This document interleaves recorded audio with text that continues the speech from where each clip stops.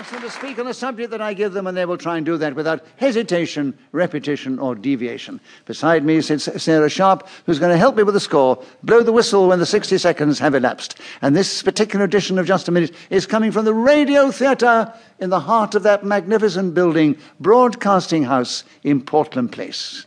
It doesn't mean a thing to the audience because they're already here. And so let's begin the show. David Mitchell, would you begin the show for us this week?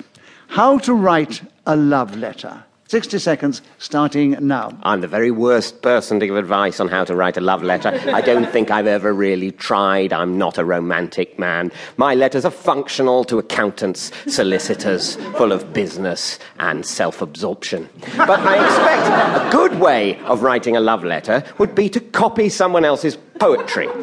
Someone good but not too well known. This is well available on the internet. You can put love in, and not just poetry will come up, but some will be. Julian, clearly you challenged. Was it a repetition of poetry? That's what I'm saying. You repeat someone else's poetry, yes. But that is repetition in just a minute. So, Julian, you have a correct challenge, and you take over the subject of how to write a love letter. You have 30 seconds, and the time starts now. What is essential when writing a love letter is to pour out your feelings from the heart directly onto the page. It's no good beating about the bush, if you'll pardon the expression. Honesty and sincerity and emotion is what the reader of the letter will be wanting to absorb, and possibly once they've... Oh, they wanted you to go on, Julian.